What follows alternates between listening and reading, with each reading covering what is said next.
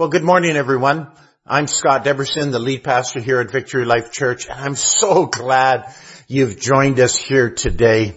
Some of you may be wondering, when can we connect once again for live services? Well, the restrictions in place for this phase of the pandemic are still far too restrictive. For example, we can have no more than 50 people in the building at one time, and of those 50 people, those over 65 are encouraged not to attend.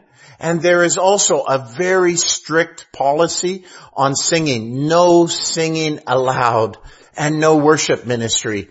So yeah, it's far too restrictive for us and for almost all the churches across Alberta. So what we're continuing to do is we're going to continue with church online and provide for you the Word of God and the messages this way until those restrictions are lifted. Is that okay? Well, hey, I'm starting a series today I entitled Life in a Post-Virus World. I feel actually compelled to talk about this because I'm sure this very thought has been weighing on you. This past March changed our world as we know it.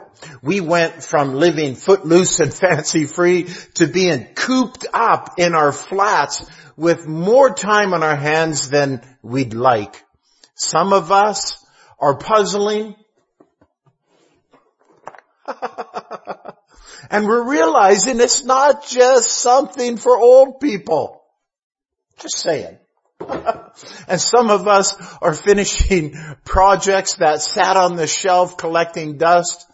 I purchased an Adirondack chair from Costco. And I purchased it 4 years ago, and it's been doing nothing but taking up space in my garage. It sat unassembled, collecting dust, and was continually in the way. That is, until isolation hit.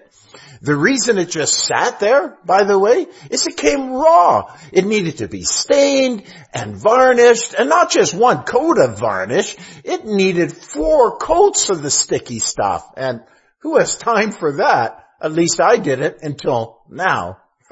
So yeah, I finished that project this week, and I dare say it looks pretty good, and it's very comfortable on that.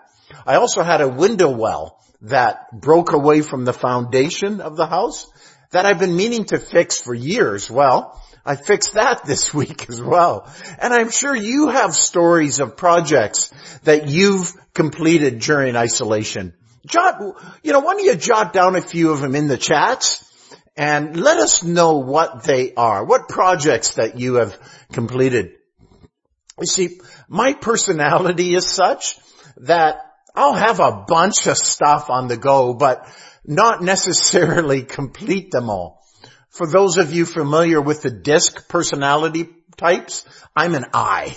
Or if you're not familiar with the DISC, then I'm a sanguine. Or if you're not familiar with that, I'm what they call a golden retriever.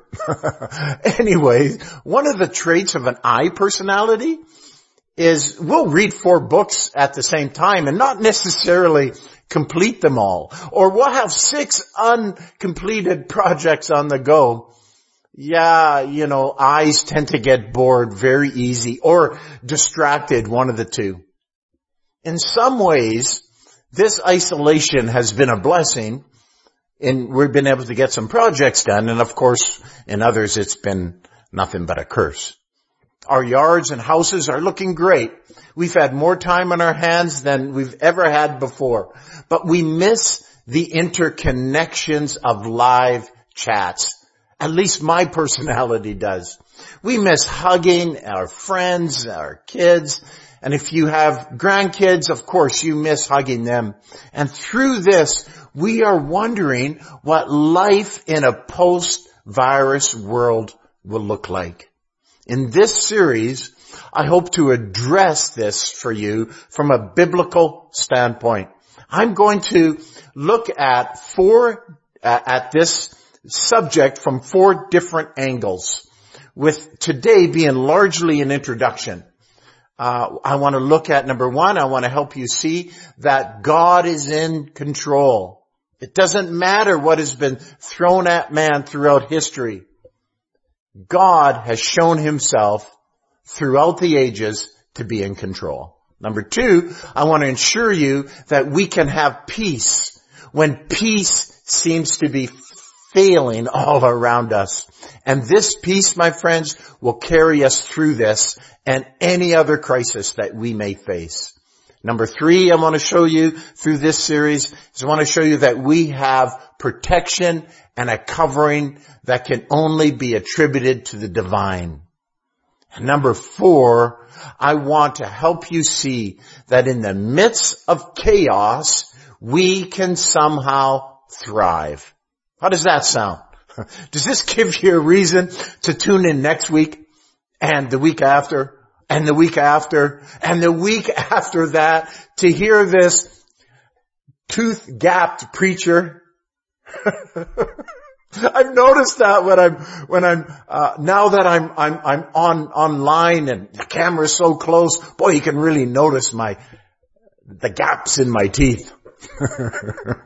Anyways, I hope you tune in these coming weeks. I believe that what I have to say will prove to be helpful for you as we walk through this thing called life. Scripture says some things that are very interesting to us regarding the times that we live in. I'm going to look at it though from a little bit of a different angle. I am going to start by looking at it through Romans 13. Romans 13 starts off by stating the importance of submitting ourselves to the governing authority.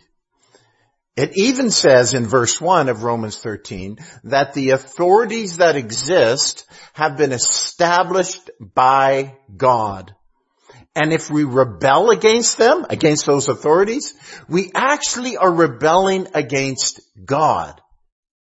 I'll pause for effect and allow what I just said to sink in. Read it for yourself. It then in verse 8 starts talking about the importance of loving one another. And then it moves into a summation of the commandments that God put in place with the Israelites like way back in the day. Yeah, those commandments. Remember when Charlton Heston came down from the mountain, Moses came down from the mountain with clutching these 2 stone tablets with the 10 commandments written on them.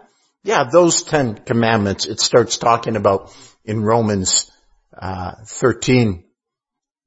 Well, let's actually read what it has to say. I'm going to try something new here and let's see if it works. There you go. Romans 13, 9-10 says this. The commandments: do not commit adultery, do not murder, do not steal, do not covet, and whatever other commandment there may be, are summed up in this one rule. Love your neighbor as yourself. Love does no harm to its neighbor. Therefore, love is the fulfillment of the law. First, we see here that we are to submit to those in authority.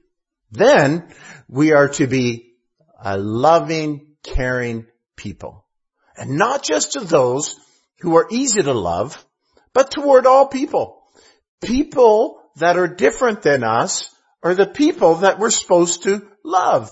People who believe different than us. People who eat funny smelling food and who don't seem to care about how their yard looks. We are commissioned, friends, to display Christ's love to them.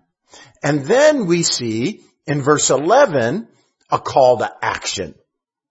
Verse 9 and 10, a call to love, and verse 11, a call to action. It's a proclamation, in fact, to be roused as if from a deep sleep. Check it out here in verse 11.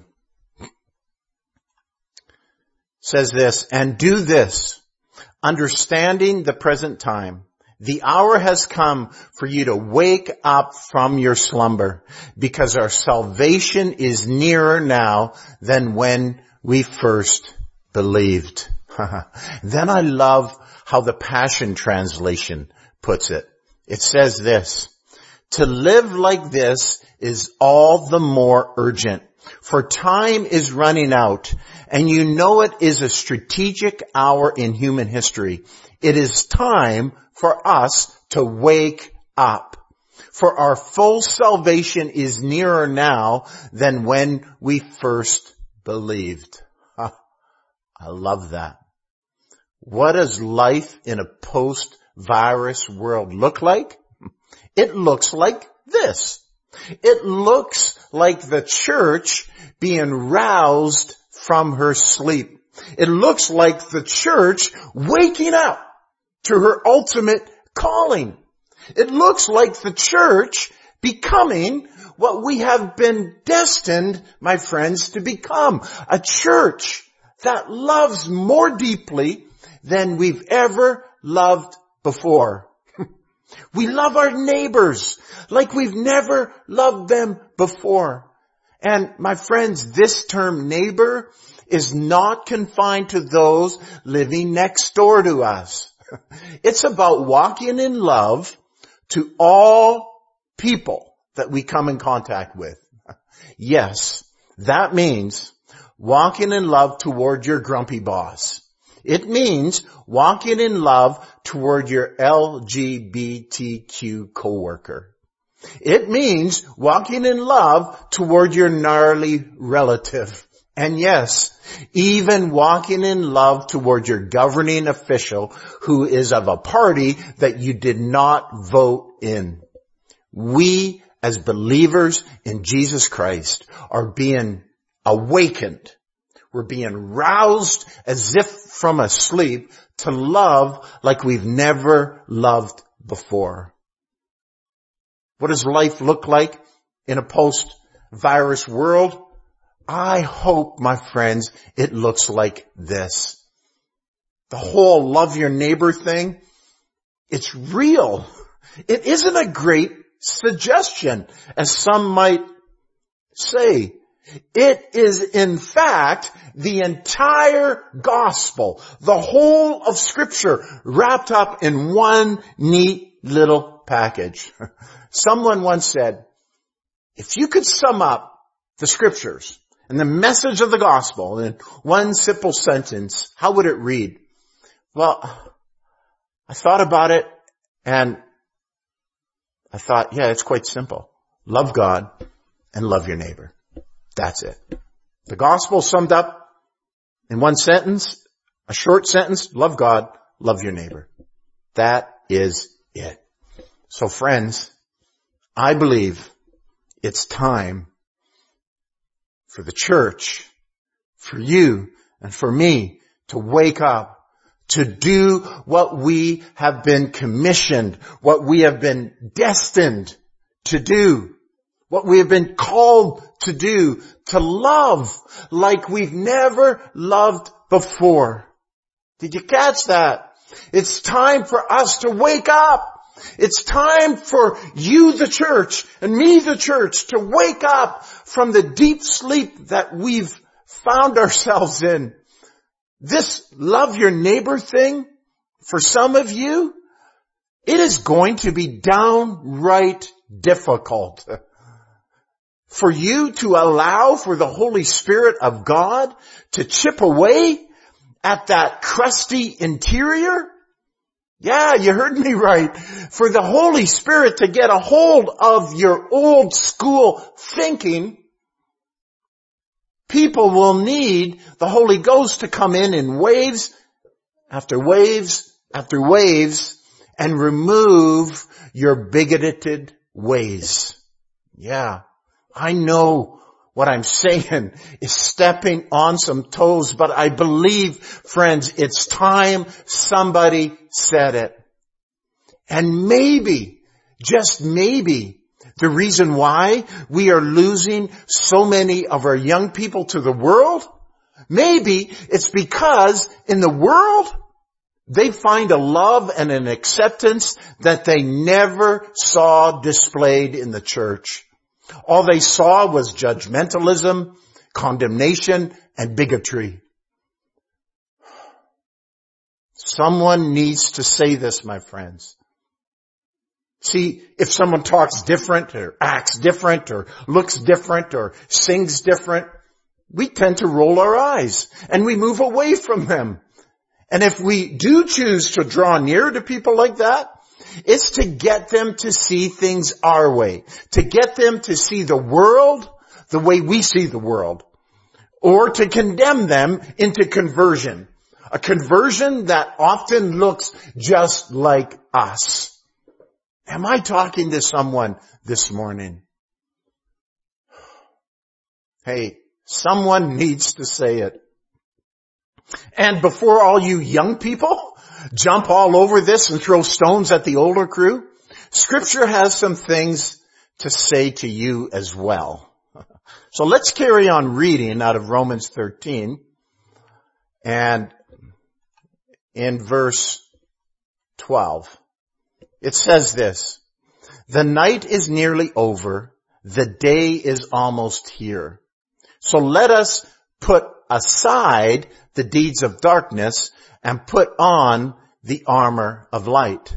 Let us behave decently as in the daytime, not in orgies and drunkenness, not in sexual immorality and debauchery, not in dissension and jealousy. Rather, clothe yourselves with the Lord Jesus Christ and make no provision for the flesh to fulfill its lusts."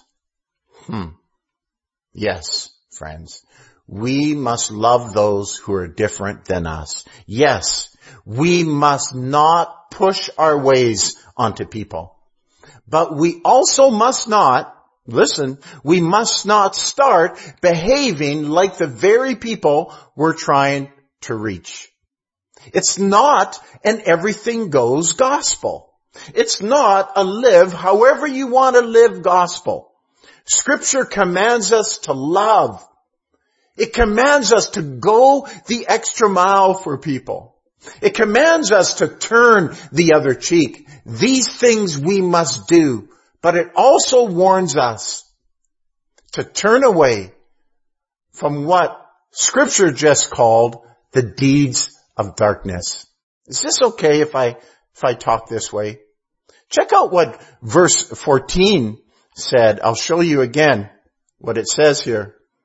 It says, rather than acting like that, rather than acting like the world and being like the world, in other words, it says, rather clothe yourselves with the Lord Jesus Christ and make no provision for the flesh to fulfill its lusts. Listen, church. We have been upgraded. Our clothing has been upgraded. Our appearance has actually changed when we gave our life to Jesus Christ.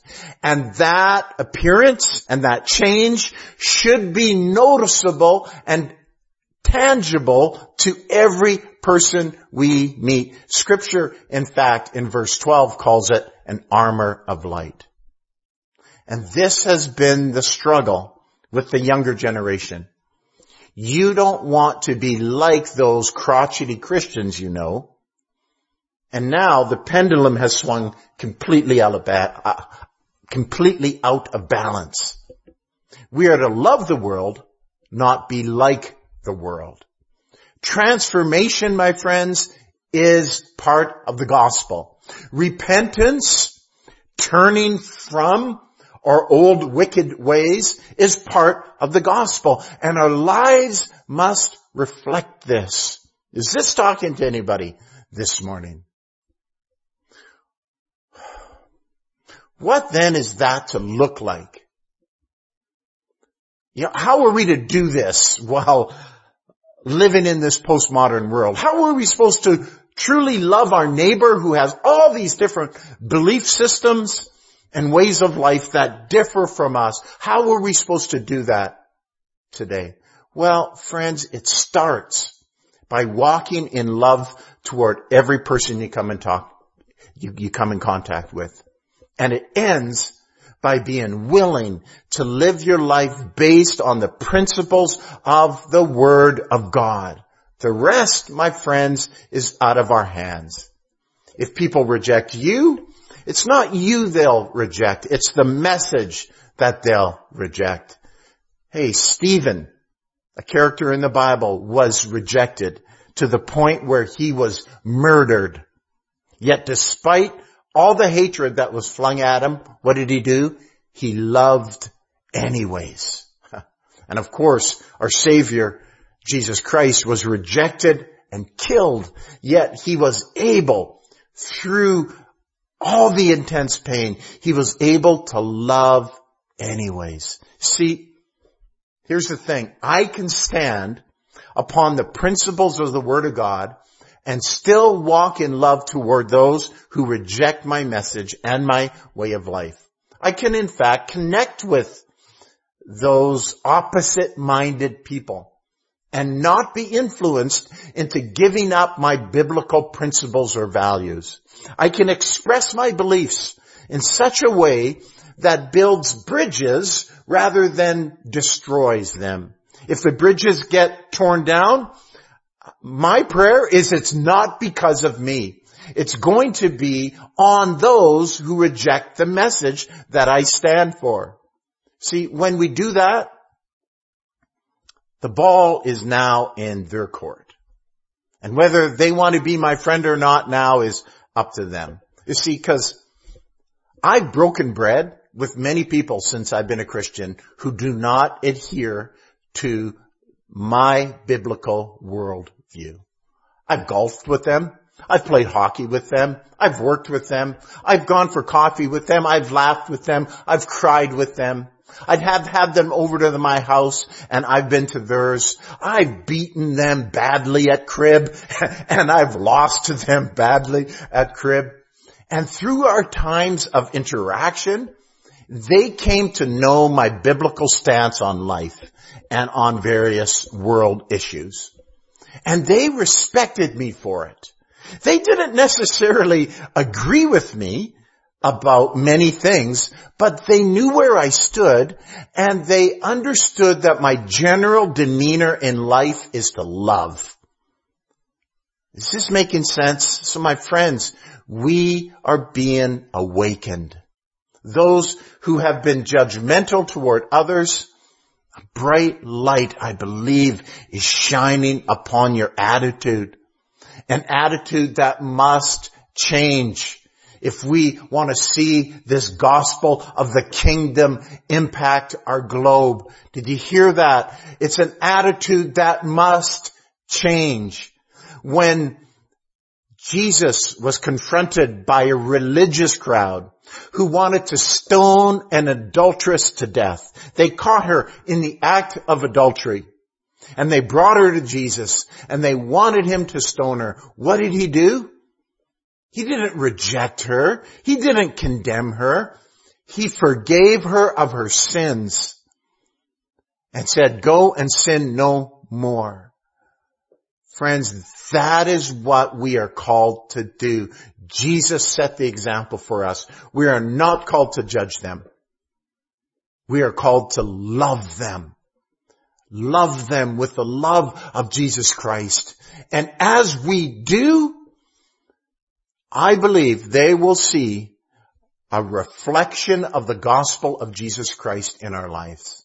Now, they need to see a life that has been changed, a life that has been transformed, a life that has been touched by the glory of Jesus Christ.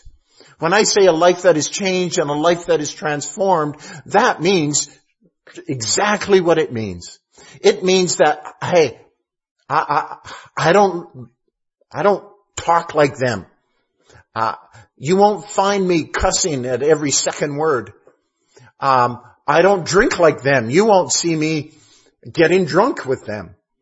I don't live the way they live and cheat on my wife or if I'm not married, just sleep with everybody that comes my way. or live very alternative lifestyles, they don't see me living that way. What they see is they see a life transformed, a life touched by the gospel. They don't see perfection, because none of us are perfect. Many of us wake up every single day and make mistakes. But it's not as if we go out and do it on purpose. Is this making sense to anybody? See, God is awakening His church. He's awakening us to live a life that is conducive with the gospel of Jesus Christ. That our lives would be biblically sound, where we have a different lifestyle than those that we are attempting to reach. The Spirit of God, friends, is churning within us. Are you sensing it? I sure am. I'm sensing the Spirit of God arouse me, awaken me, as if from a sleep. And He's showing me a world that has lost its way. A world that is going to hell in a handbasket, if you may. And a world that needs to hear proclaimed the message of the gospel of Jesus Christ in a way that doesn't condemn them, but in a way that reaches out and loves them. I think of my own salvation experience. When I came to know Jesus Christ as my own Lord and Savior, I think of how the impact the gospel had on me and those that I knew who were connecting with me and ministering to me. The beauty was nobody was condemning me. Nobody was telling me how bad I was, how evil I was. But everybody was pointing me toward Jesus. They kept saying, just read your Bible. They kept saying, just talk to Him and read your Bible. And allow Him to touch your life. And allow Him to change you. And friends, as I did that, as I started to read the Bible, I started to see the error of my ways. The Spirit of God started showing me the error of my ways, and a desire started bubbling up within me to want to change. Not because somebody told me I had to change, not because somebody was condemning me, but because I saw for myself in the Bible, and I was being ministered to by the Spirit of God. And He was beginning to correct my ways.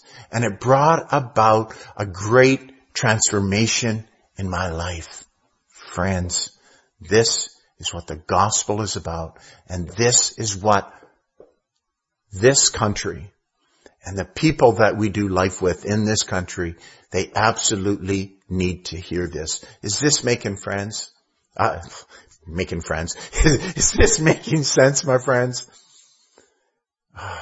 You know, if you were like me, back in the day where, man, I was living, anything, but, the way I knew I should live. My life was a mess. And somebody pointed me to the gospel. And friends, I want to do that for you today. I want to point you toward the gospel. If you've been listening and you don't know Jesus Christ as your Lord and Savior, you've never asked Him to come into your life to be your Lord and Savior. On the screen, there's a prayer. And I want you to pray that prayer just between you and God. I'm going to have them put the prayer up. And rather than me pray it and you repeat it, I just want to pause for a moment and give you a moment to say that prayer between you and God. Okay, I'm going to pause here and give you a moment to pray that prayer.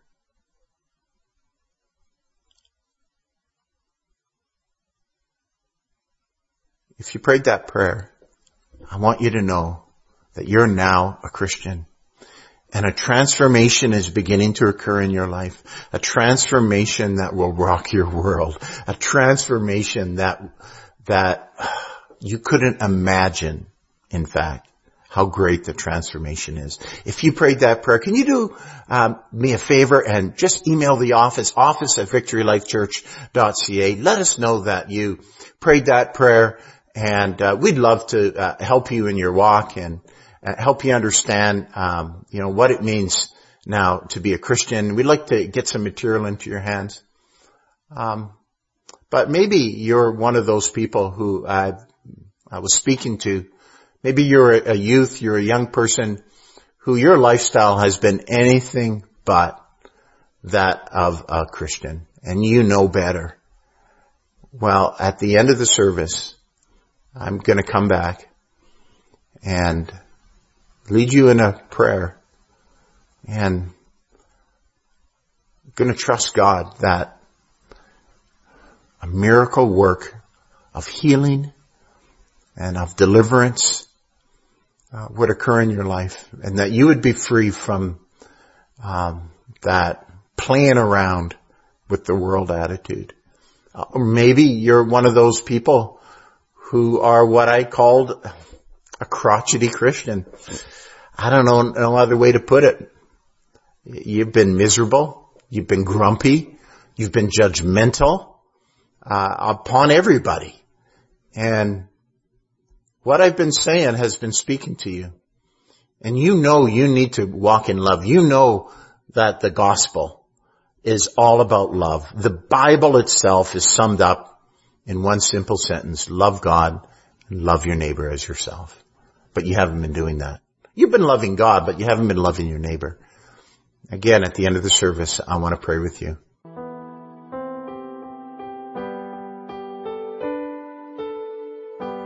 Well, hi, here we are again.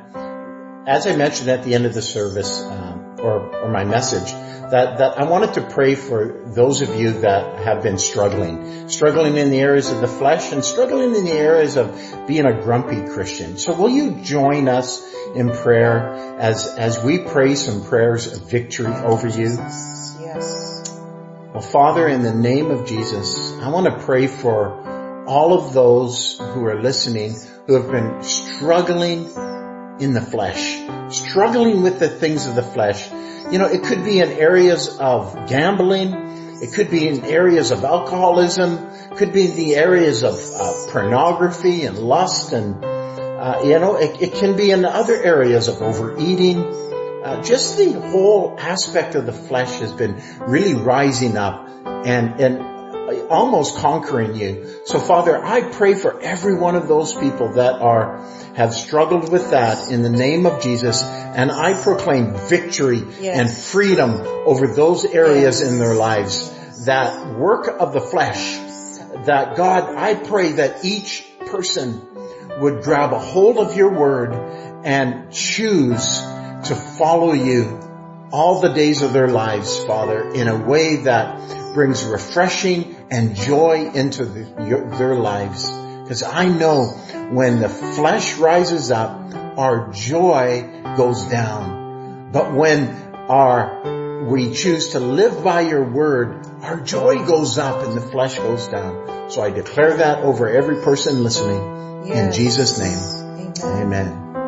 And Father, I just want to really lift up every person that says, I identify with that grumpy Christian. Lord, I pray for each person right now that is in that position where they're mad at themselves. They realize that they're living in a way that doesn't well represent you, but the flesh is stronger. For whatever reason, that grumpiness is rising up.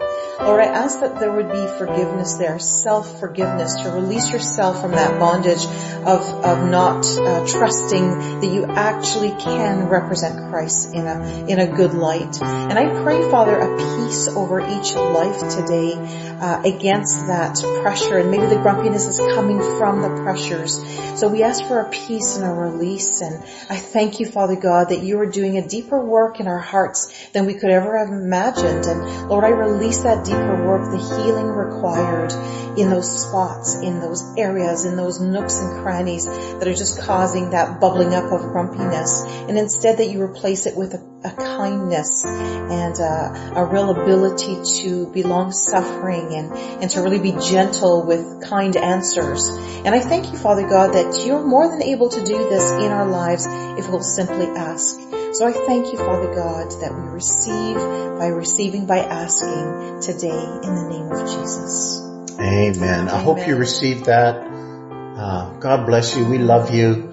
If you feel you need help in this area, please reach out to us, office@victorylifechurch.ca, and we'll do our utmost to walk with you through this. Well, God bless you. Thanks for tuning in today. And share this with every person you know in your network, and we will see you again next week. God bless. Thanks for tuning in. Amen. Nice to see you. See ya.